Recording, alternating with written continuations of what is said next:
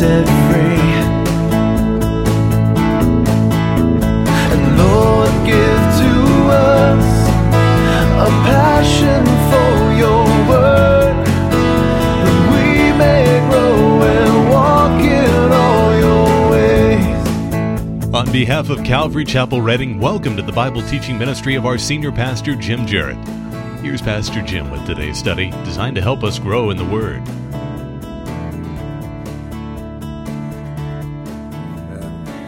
Take your Bibles, remain standing, and turn, if you will, to James chapter 4 as we continue through this little epistle.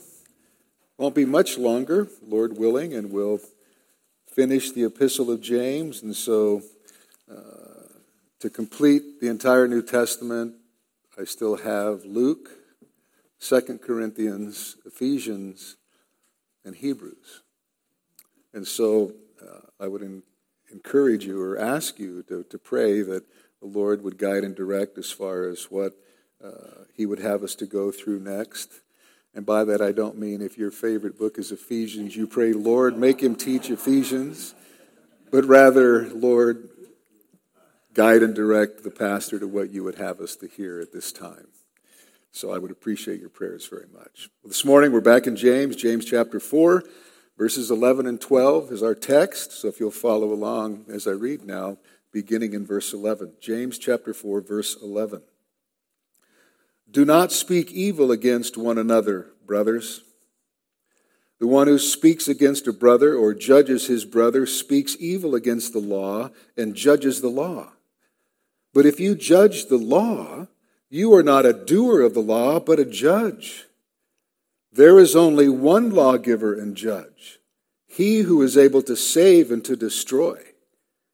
But who are you to judge your neighbor?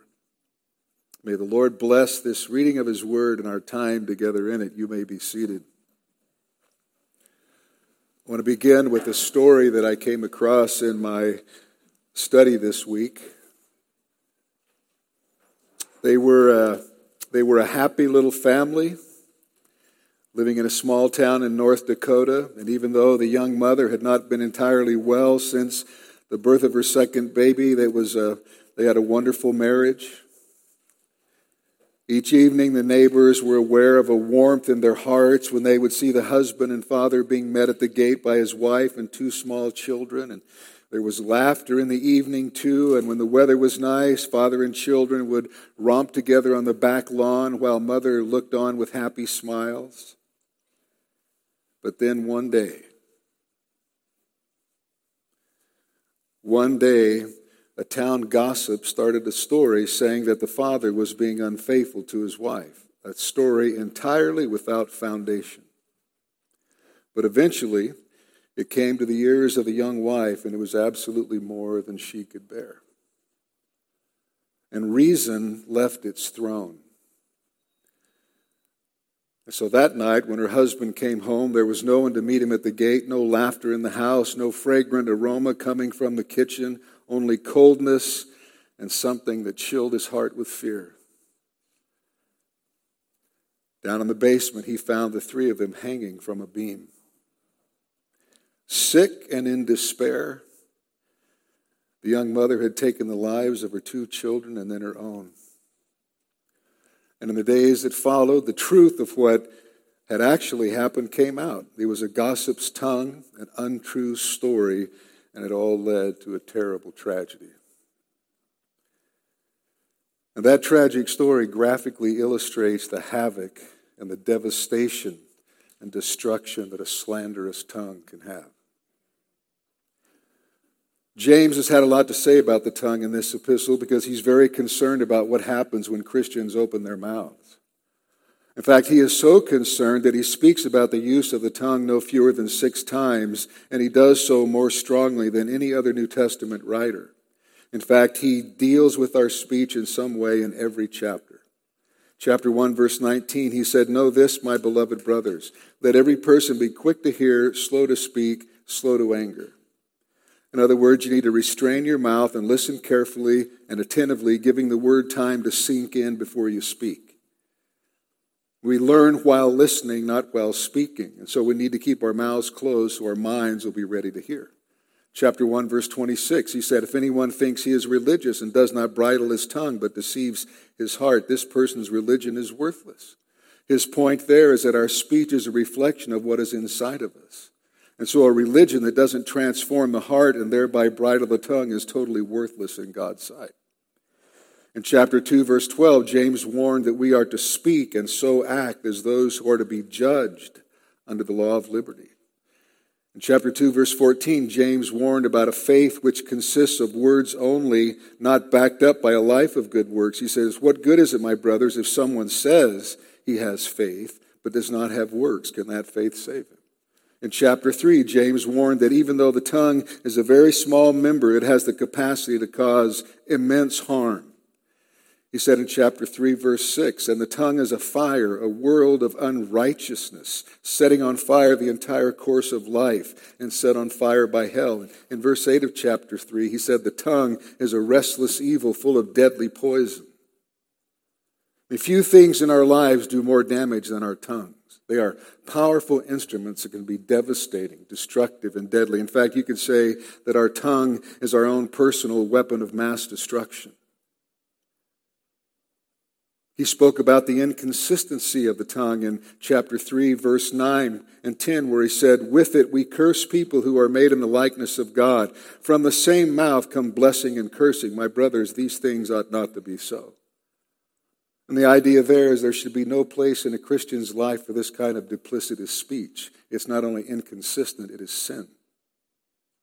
In chapter 5, we'll see later, James will call for his readers to keep their speech reverent and honest. He says there in chapter 5, verse 12, but above all, my brothers, do not swear either by heaven or by earth or by any other oath, but let your yes be yes and your no be no, so that you may not fall under condemnation.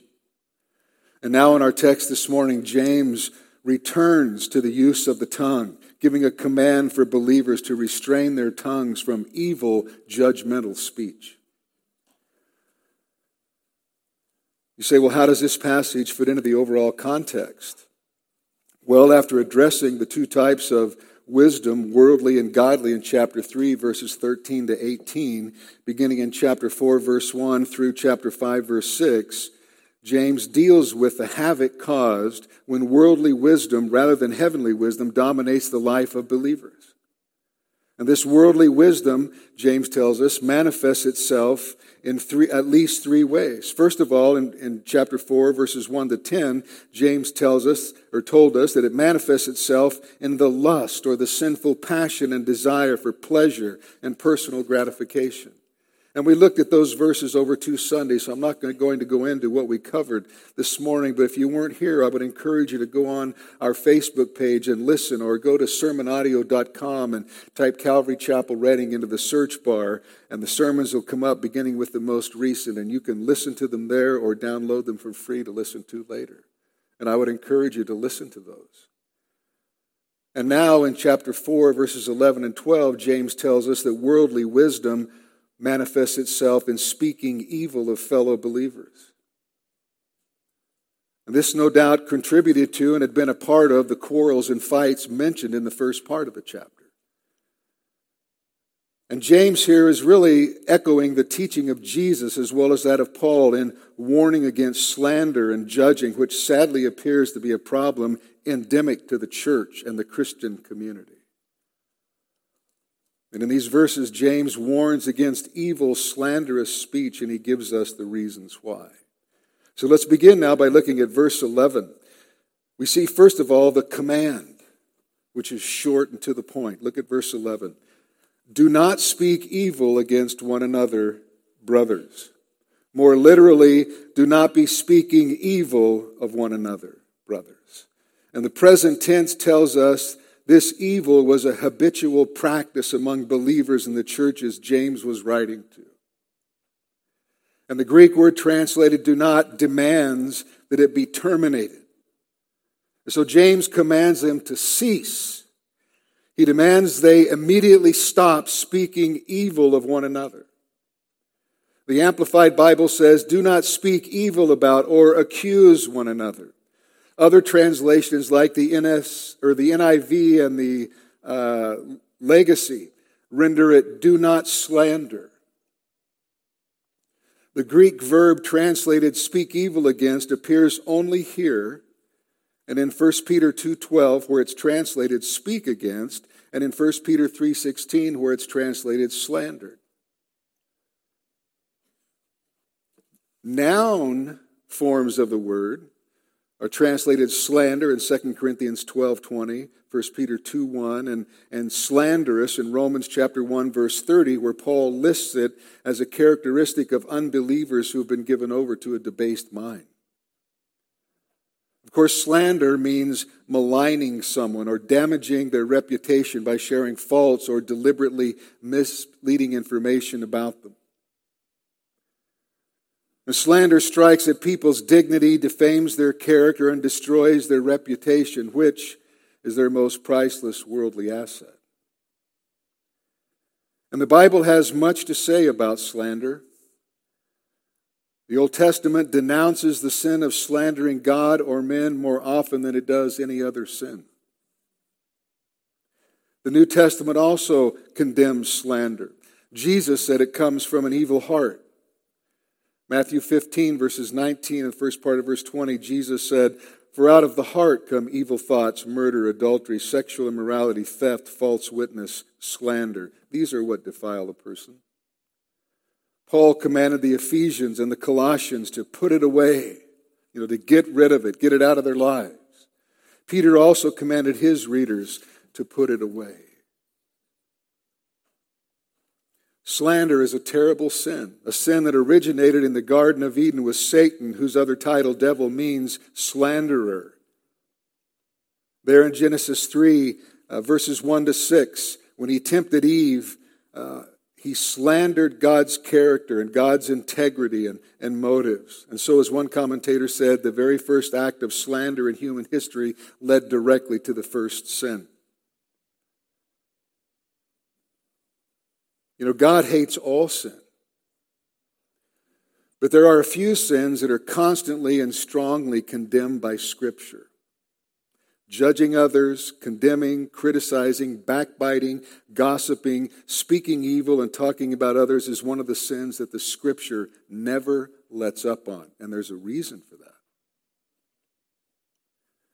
Slander is a very serious sin.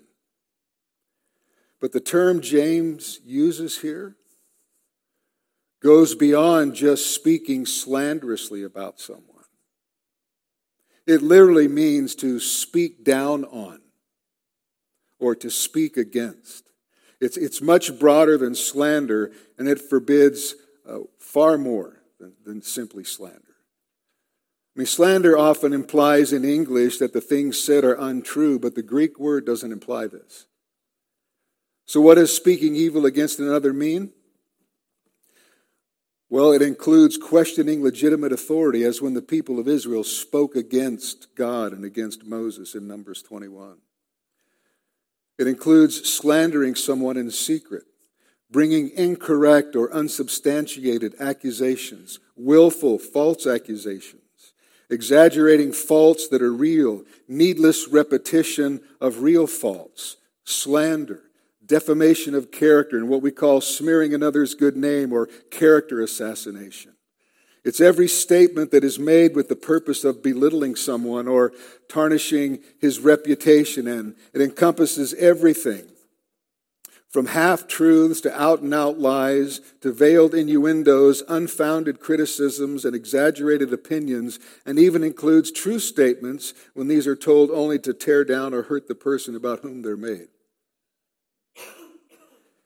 In other words, what you're saying may be true, but the reason you're sharing it is to put the other person in a bad light and to make yourself look good. And so the command here forbids any speech, whether it is true or false, that is harsh, critical, derogatory, demeaning, condemning, that is maliciously intended to run down another person, harm their reputation, and to influence others against them. And the evil is not only in what is said, but in the speaker's hostile intention, which is aimed at demeaning the position or character of the one spoken against. It's an activity related closely to the work of the devil, who is the slanderer. One commentator wrote, "Certainly no Christian should ever be a party to slander, making false charges against another's reputation, yet some do. But even more penetrating is the challenge to refrain from any speech which intends to run down someone else, even if it's totally true. Personally," he said, "I can think of few commands that go against commonly accepted conventions more than this. Most people think it's okay to convey negative information if it's true. We understand that lying is immoral, but is passing along damaging truth immoral? It seems almost a moral responsibility. But by such reasoning, criticism behind another's back is thought to be all right as long as it's true. Likewise, denigrating gossip, of course it's never called gossip, is okay if the information is true. Thus, many believers use truth as a license to self-righteously diminish others' reputations. Related to this, he said, some reject running down another behind his or her back, but believe it is okay if done face to face. These persons are driven by a moral compulsion to make others aware of their own faults. Fault-finding is to them a spiritual gift. This destructive speaking down against others can also manifest itself in the subtle art of minimizing other people's virtues and accomplishments. After being with such people, your mental abilities, athletic accomplishments, musical skills, and domestic virtues seem not to be quite as good as they were a few moments earlier. Satan, who is the father of lies and the slanderer, has a field day with these particular sins, especially among believers in the church, because an uncontrolled tongue is one of Satan's most effective tools in undermining the church's witness in the world. And James says, do not speak evil against one another, brothers. Brothers, he says. A couple of thoughts here. First of all, after strongly rebuking them earlier in the chapter for being adulteresses and double-minded, James returns to calling them brothers. This does not indicate a change of audience. It simply marks the words of a pastor reminding his flock that despite of his strong words of rebuke, he hasn't given up on them. Though they were seriously misguided and desperately in need of repentance and a changed lifestyle, they were still fellow members with him in the family of God.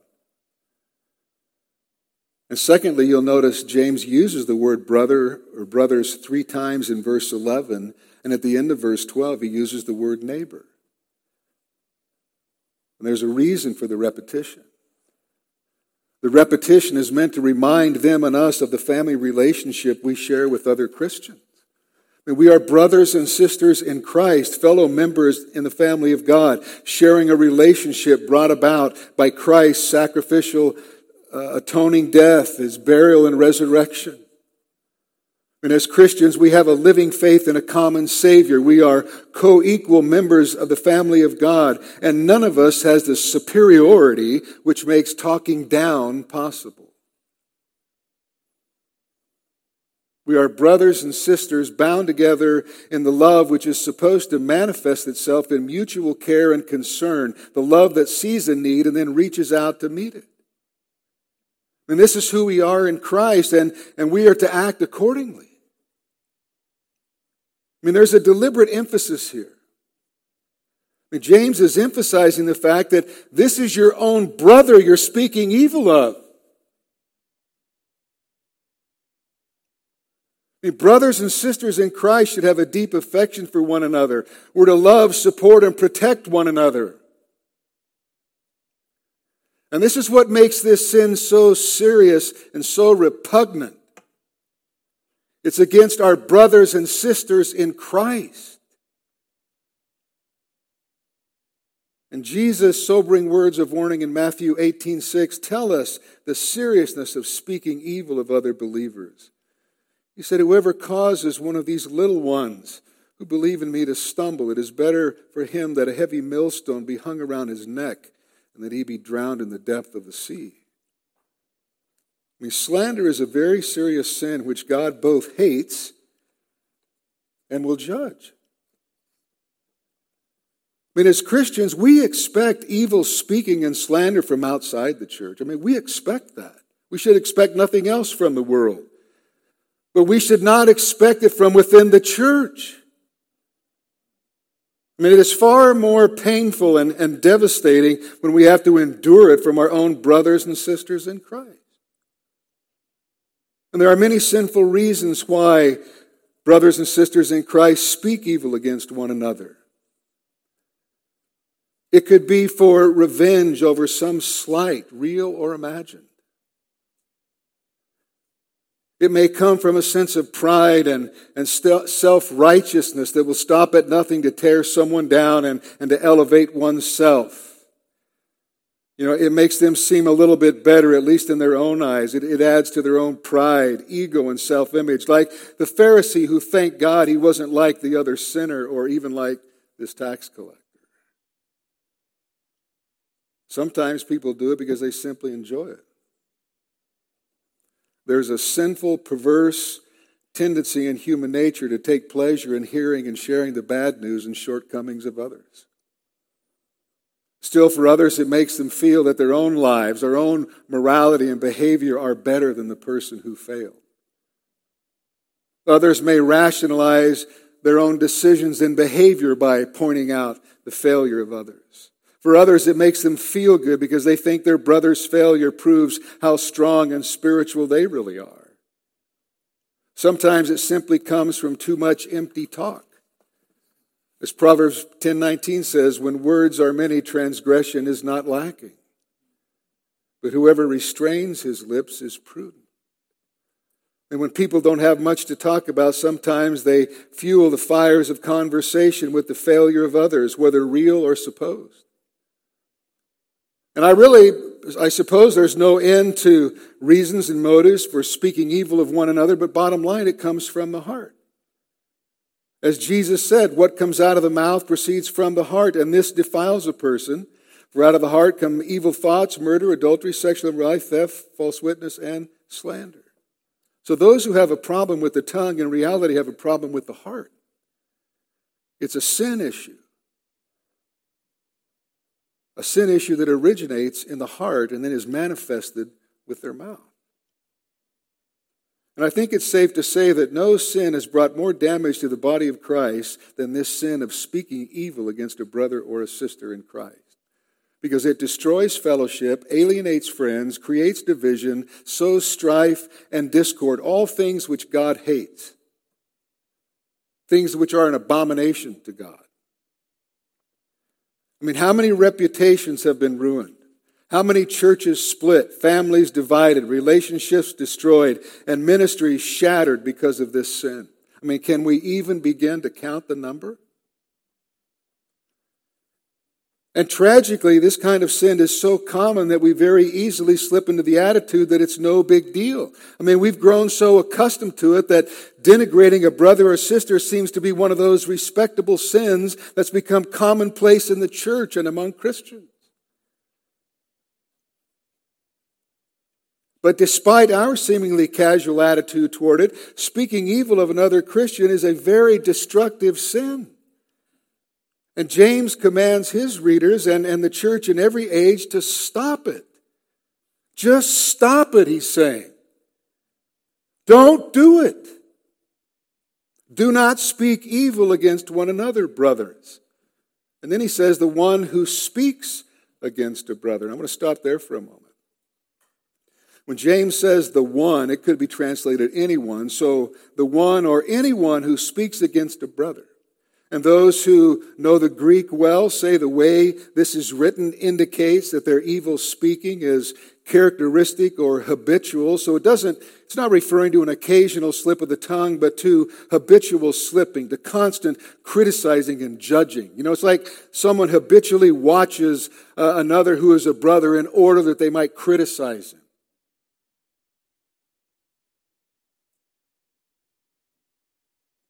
Look back at verse 11. James says, the one who speaks against a brother or judges his brother. So now he adds something else into the mix. Closely associated with the sin of speaking evil against a brother is that of judging or being judgmental. And so after commanding his readers not to speak evil against one another, James also commands them to stop judging their brother. The word judges does not refer to evaluation, but rather to condemnation. It means to judge as guilty. It means to condemn. And so the thought shifts from speaking evil against a brother to the condemnation of a brother. And it's virtually impossible to speak against another person without falling into the trap of judging him. Because when you speak evil against someone, in effect, the one slandered is then condemned, presumably for whatever it was he was slandered for. And we may pass our remarks off as simply the expression of our opinion, but the truth is we're passing judgment on another person. We actually judge them as being guilty. Who cares about the facts?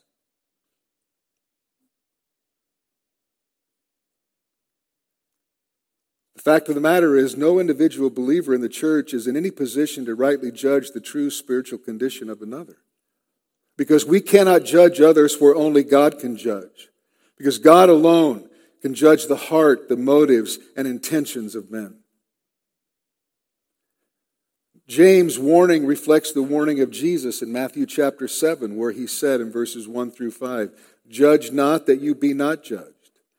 For with the judgment you pronounce, you will be judged, and with the measure you use, it will be measured to you.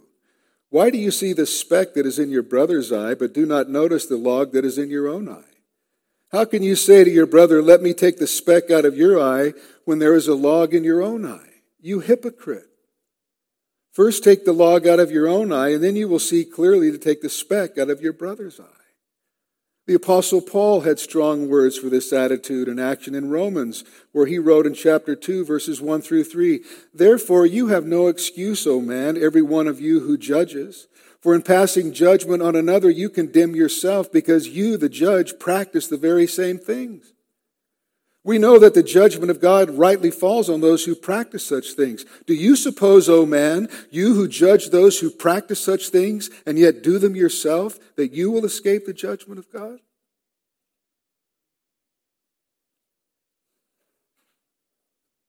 So this whole idea of judging and condemning someone is very serious. And it's very important that we understand what James is and is not saying here. James is not saying that we eliminate all discernment, evaluations, and judgment. In Matthew 7, the passage I just read, Jesus is clearly not saying we should never judge, but when we do judge, we need to avoid doing so without a pharisaical, better-than-thou legalistic attitude. Perhaps a better word for what Jesus affirms is right or righteous judgment, as he called for in a few verses later in chapter 7, where he said in chapter 7, verse 24, "Do not judge by appearances." Or in John 7, 24, he said, "Do not judge by appearances, but judge with right judgment," or righteous judgment. So James is not saying do not show discernment in the church, but rather don't take God's place in passing judgment. As Jesus said in Matthew 7, we're to do a spec check before we do a saint critique. Check the sin in your own life before you ever think about going and correcting someone else. James is not forbidding confronting those who are sinning with their sin and calling them to repentance. It is the church's responsibility to confront and discipline those who are guilty of error and in sin, rebuking those who persist in unrepentant sin. And those who refuse to repent after private warnings are to be rebuked publicly before the church. And if that continues, then according to Matthew 18, then they're to be put out of the church and to be treated like an unbeliever. As believers, we must sometimes exercise discernment in relationships. Proverbs 20:19 says, "Whoever goes about slandering reveals secrets. Therefore, do not associate with a simple babbler." We're responsible also to admonish and correct one another. Paul said in Galatians 6, 1 and 2, "Brothers, if anyone is caught in any transgression, you who are spiritual should restore him in a spirit of gentleness. Keep watch on yourself, lest you too be tempted. Bear one another's burdens and so fulfill the law of Christ." And you can go anywhere in the Bible and find prophets, apostles, and preachers making moral judgments and condemning sin and calling people to repentance. James himself is doing so right here. He's confronting fellow Christians about their sins. But here in our text, James is not concerned with how the church deals with the member who's wandered off into sin. But later in chapter 5, verse 19, he recognizes there is a place for admonishing, rebuking, and correcting a fellow believer. But rebuking and correcting someone because of love is quite different from speaking evil against them, slandering, judging, and condemning them, which are all usually caused by different motives, namely pride, jealousy, and ambition. So James does not mean that we should never denounce sin, error, discern and judge false teaching, or call out fellow believers who are in sin, calling on them to repent. That's not what he means at all. I mean, if we see someone living in adultery, we have firsthand information about that. We see that happen. It's not judging them to tell them, hey, you're in sin. You're committing adultery. Or to see someone who is a homosexual. It's not judging to say, hey, that is sin. You need to repent. But there's a huge difference between loving confrontation for the purpose of restoring and building up and condemnation for the purpose of just tearing someone down. So what kind of judgment is forbidden? Well, judging others while refusing to deal with your own sin. Rashly judging others without knowing all of the facts. Judging others unmercifully by failing to assume the best. Judging the unseen motives of others. Judging others for their opinions on non-primary doctrine. Harshly judging others for their minor faults.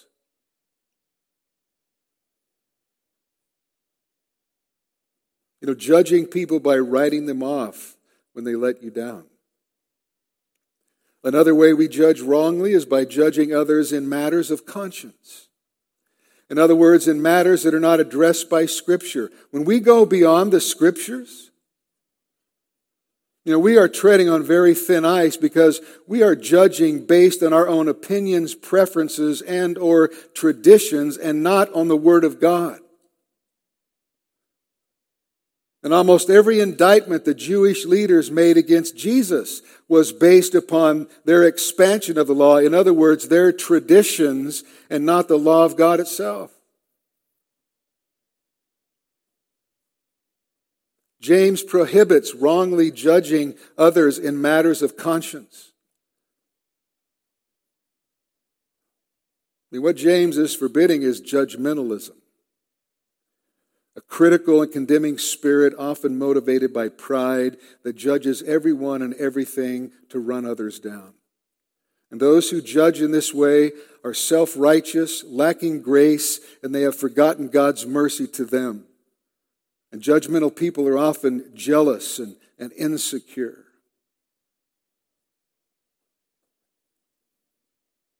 And now in the second half of verse 11 and in verse 12, James gives us a couple of reasons we should not speak against evil, why we should not speak evil against and judge our brothers. First, in verse 11, because in doing so, he says you're actually setting yourself above God's law.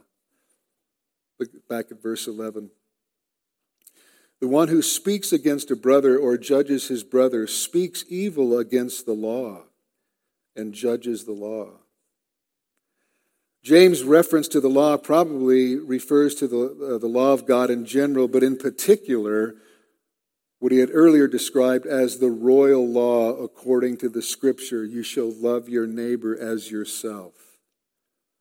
In Mark 12:31, Jesus summed up God's requirements with regard to man's personal relationships with the exact same words.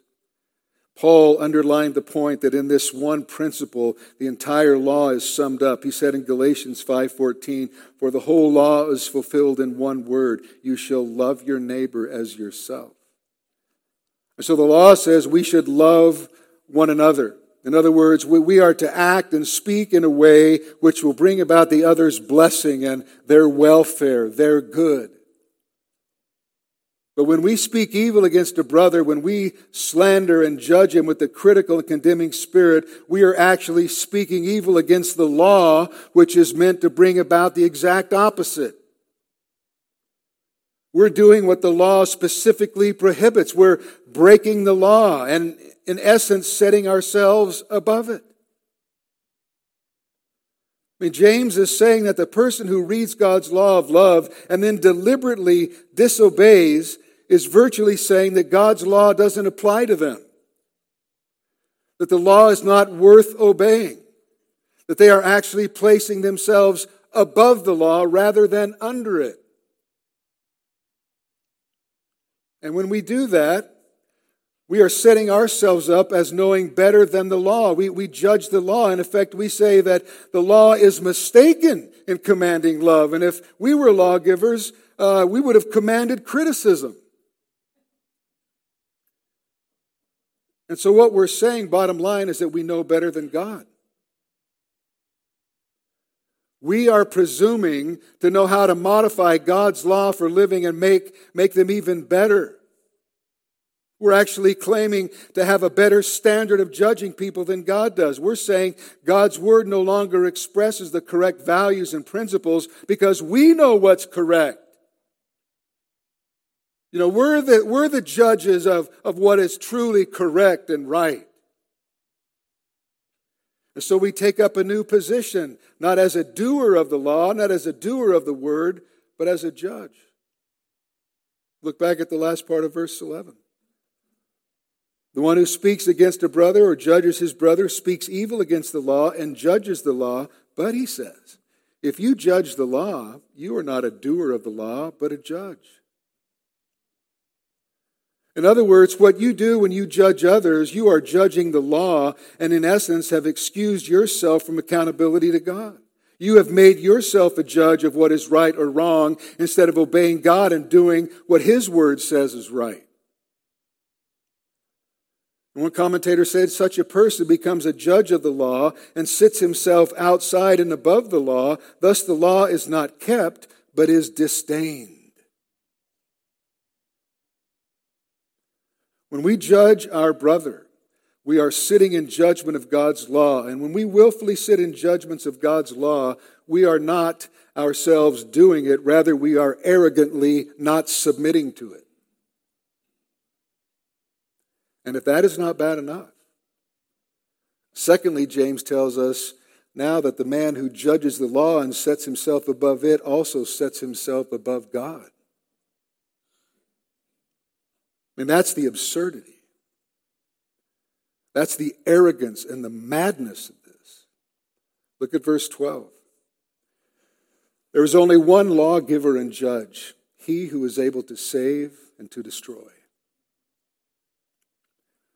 James' point here is very similar to his first point. Not only do we set ourselves above the law itself, but in essence we are setting ourselves above the one who gave the law. We're trying to usurp God's authority. I mean, it's the epitome of pride, and it's exactly what Satan attempted with his infamous 5 I wills in Isaiah 14. This is a serious offense. In our country, it would be the equivalent of treason. But because it's against God, this arrogant treason is of cosmic dimensions. C.S. Lewis said that the sins of the flesh, like sexual immorality, aren't nearly as serious as spiritual sins such as this. He said that when we take pleasure in putting people in the wrong, bossing others around, patronizing people, backbiting and gaining power, we are setting ourselves up against God. He concludes, that is why a cold, self-righteous prig who goes regularly to church may be far nearer to hell than a prostitute. But of course, he said, it's better to be neither.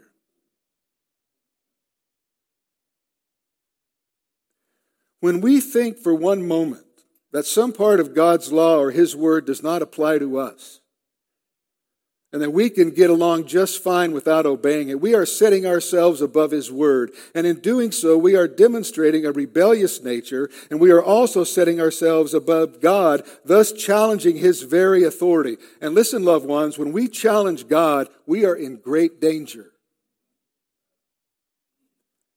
I mean, how utterly absurd.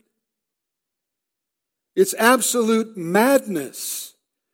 For as James says in verse 12, there is only one lawgiver and judge. The Greek text literally reads, one is lawgiver and judge, stressing that God alone is the sovereign ruler and judge of the universe. The one lawgiver and judge in Jewish theology is the Lord Himself, who gave the law through Moses and who one day will judge all the people of the earth. I mean, He stands at both the beginning and the end of redemptive history. His justice is both the standard of and the motivation for obedience. The word translated lawgiver appears only here in the New Testament. It refers to one who puts the law into place. The word translated judge refers to one who decides, the one who makes decisions based on examination and evaluation, and the one who then applies the law. So James unequivocally declares that God and God alone is both the lawgiver and the law applier. He gave the law, and He will judge men by His law. And only God, because He knows the hearts and motives of men, can perfectly apply the law that He has given. I mean, God alone is the ultimate source of all law and authority. Not only that, James says God is the one who is able to save and to destroy. I mean, this is a sober reminder of God's sovereign capacity to save and destroy. A truth that is repeated many times throughout Scripture. God alone is the one judge who has the power to save or destroy, for He alone has the absolute power of life and death. When He is able both to save those who place their faith in Christ and to destroy unrepentant sinners. That is how He applies His law.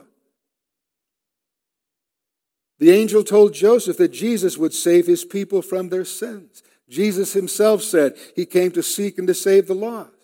The Apostle Paul wrote that the gospel is the power of God for salvation to everyone who believes. The writer of Hebrews declares of the Lord Jesus Christ, He is able to save to the uttermost those who draw near to God through Him, since He always lives to make intercession for them. But for those who refuse to repent, for those who reject God's gracious offer of salvation, God will destroy. And the word translated destroy means to destroy utterly, but not to cause one to cease to exist. As it relates to men, it is not speaking of loss of being per se, but the loss of well-being. So it does not refer to annihilation, but to eternal destruction in hell. And this, of course, is why Jesus warned in Matthew 10:28, and do not fear those who kill the body, but can kill the soul. Rather, fear Him who can destroy both soul and body in hell. I mean, to save and destroy summarizes God's sovereign power. I mean, this ability belongs to God and to Him alone. And so James' argument then goes something like this. It is wrong to speak evil against a brother or sister and to judge or condemn them, because judging is God's business, not ours. When we speak against and judge our brother or sister, we are playing God. We are also playing God by judging His word, because when we do, we are setting ourselves above it. And when we set ourselves above God's law, we are actually setting ourselves over Him who is the one lawgiver and judge. God alone is the lawgiver. He alone has the power to save or to destroy. And when we judge our brother or sister, we completely lose sight of our proper place in God's scheme of things. We are setting ourselves over others and over the law, and that is extremely arrogant. In fact, it's not only arrogant, it is blasphemous. And this alone ought to seal our judgmental, demeaning lips for eternity.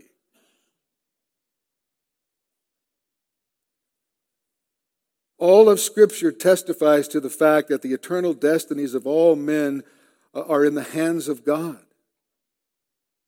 And so who are we to strut around picking and choosing which parts of God's law we're going to obey and speaking evil against and passing our arrogant judgments on other people? As one man said, is there not something pathetic about people who act as if they have a personal responsibility to put the world straight? Do we think that we can take God's place? I mean, sure, we can judge external sins to be sins, but even then it's only imperfectly. I mean, we certainly do not know what is in the heart of another. God, however, knows everything, every word, every thought, every deed, and every motive. Nothing escapes His eye. And when the Lord comes, He will bring to light what is hidden in darkness and will expose the motives of men's hearts. But we have no business whatsoever judging what only God can judge. And those who speak evil against, those who slander and pass critical judgment and condemnation on others manifest the fact that they have a very exaggerated view of their own importance. And there are a lot of people in churches today who have an exaggerated view of their own importance.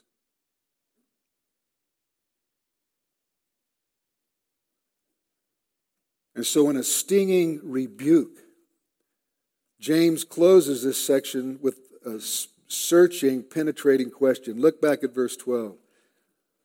But who are you? But who are you to judge your neighbor? So James turns the spotlight away from others and puts it full force on those with a judgmental spirit. And I want you to note the great and glaring contrast. God is the one lawgiver and judge. He is able to save and destroy. But who are you? And the emphasis of the Greek is, but you. Who are you to be condemning your brother, your neighbor?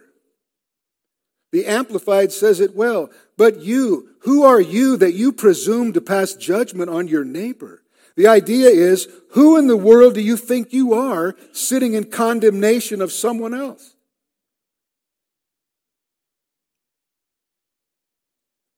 In Romans 12:3, Paul exhorted the Roman believers, for by the grace given to me, I say to everyone among you, not to think of himself more highly than he ought to think. And then in Romans 14:4, he demanded in words similar of James, who are you to pass judgment on the servant of another? It is before his own master that he stands or falls, and he will be upheld, for the Lord is able to make him stand.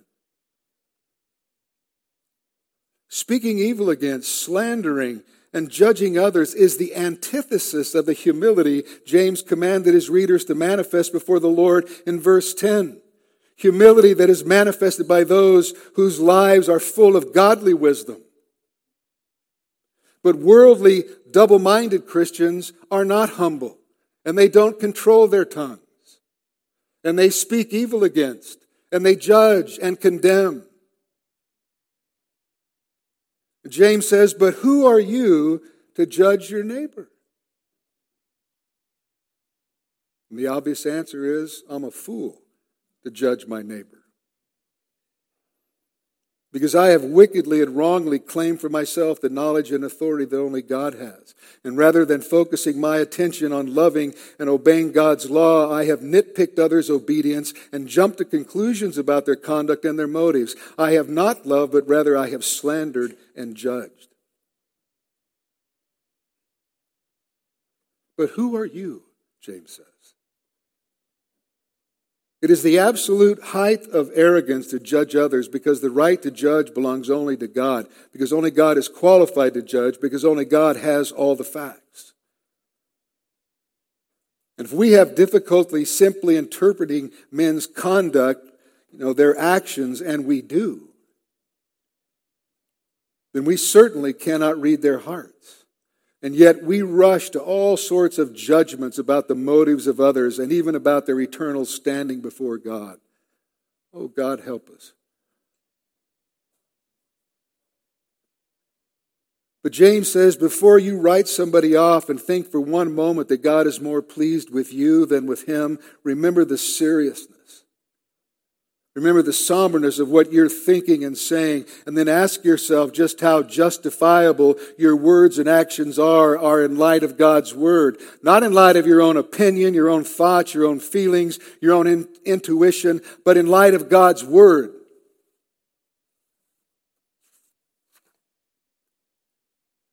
I mean, someone might think that just being critical of a brother or sister or being a little judgmental is not all that serious, especially when compared to other sins. But the Bible sees it as a serious sin, in fact, one of the worst sins. Because speaking evil and judgmentalism is, number one, self-exaltation above the law, and even worse, it is self-exaltation above God. So it's a terrible sin. Because it breaks the law of love and it tries to usurp God's authority. As we saw in chapter 3, the tongue is a small but devastating weapon. It is full of deadly poison, James said. And we should never ever minimize its danger and its devastating effects. And the person who judges assumes God's role, and setting yourself up as a judge leads to conflict, quarrels, fighting, divided churches, and broken relationships, to name only a few. But humbly submitting to God and His Word and obediently seeking to love and build up others leads to harmony and restored fellowship. So before we ever pass judgment on others, we ought to look in the mirror of our own identity. Because when we do, we will see there's plenty of sin there. Plenty of shortcomings and guilt for the very failure we see in others, because our sin always looks so much worse on someone else. And the reason we recognize those things in someone else is because they're present in our own lives. So when we look in the mirror of our own identity, we'll see there's plenty of sin, plenty of shortcomings, plenty of guilt for the very failures we see in others. And we'll also see the personal need for God's mercy and grace. And if we don't, then that's a very serious problem as well, because that speaks of an unregenerate heart.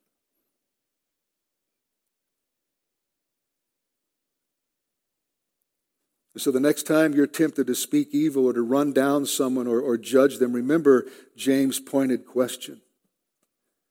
But who are you to judge your neighbor?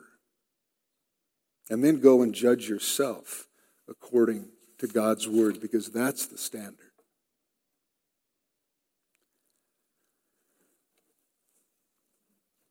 A couple of ways for us to guard against these kinds of behaviors is, first of all, to remember that speaking evil, slander, critical, judgmental, condemning speech begins in the mind. It's something that we say to ourselves long before we ever say it out loud and pass it along to others. We commit the sin in our minds before we commit it outwardly.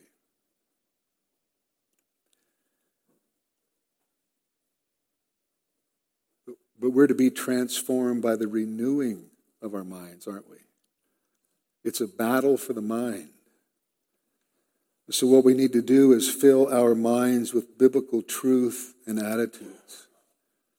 And then love for our brothers would begin to root out our critical, condemning, judgmental speech, and consideration for our brothers and sisters would begin to replace the hurtful and arrogant words by helpful, caring, and loving Christian concern. And secondly, we need to learn the difference between our opinion and God's commands. I mean, it's important that we think about why we're saying something. I mean, what's the motivation for what you're about to say? Are you about to pass judgment on another person because you don't like what they're doing? Or are you seeking to correct and restore them in a spirit of gentleness because God doesn't like what they're doing? They're in sin. Are you judging someone's motives, which of course you cannot possibly know? Are you seeking to elevate yourself? Are you trying to appear spiritual and righteous?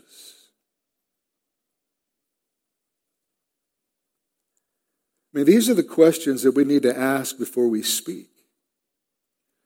And once we've answered them, we may find that the best thing for us to do is just keep quiet, just zip it and not say a word.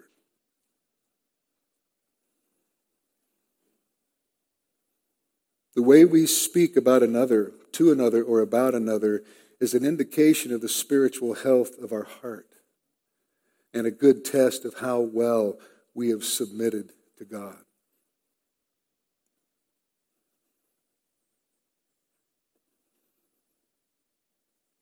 And so if you go around blabbing your mouth and doing so in contradiction of God's word, His commands, then you have not submitted to God.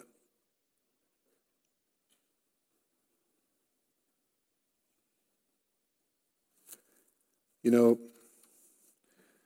may have been on the receiving end of someone's evil, slanderous, critical, judgmental words this last week. And so you know all too well how much pain it can cause, how hurtful it can be, how destructive it is. And so let me challenge us all to work at reversing this trend this coming week. We cannot keep ourselves from being the object of someone's evil speaking, their slanderous, critical, judgmental, condemning words and remarks. We cannot control what people say or what people do. And there are just people who do these things. We can't control that. But by the grace and strength that God supplies, through the power of the indwelling Holy Spirit, you and I can sure keep ourselves from doing it to other people, can't we? And if we do that, won't our lives, our marriages, our families, our relationships, and our church be all the better for it? Yes, it will. Yes, they will. And so may God work these things in our lives. May we not be among those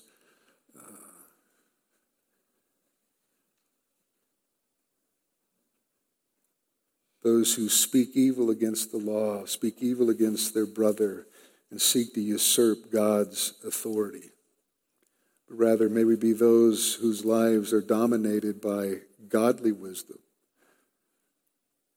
May we be among those who humble themselves before the Lord, so that He will exalt us. Amen. Let's stand and pray.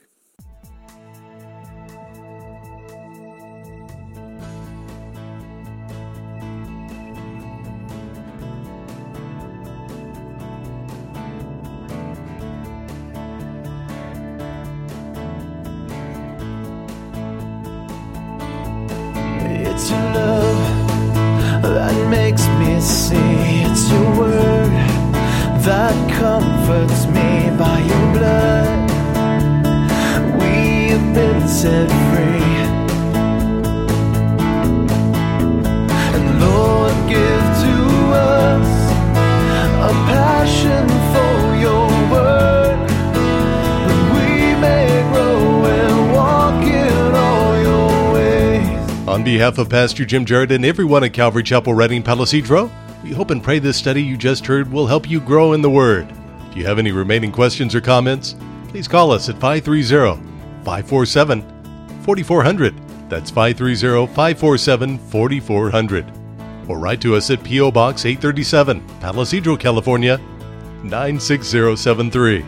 You can also email us through the website at ccredding.com. Thank you for listening, and may God richly bless you.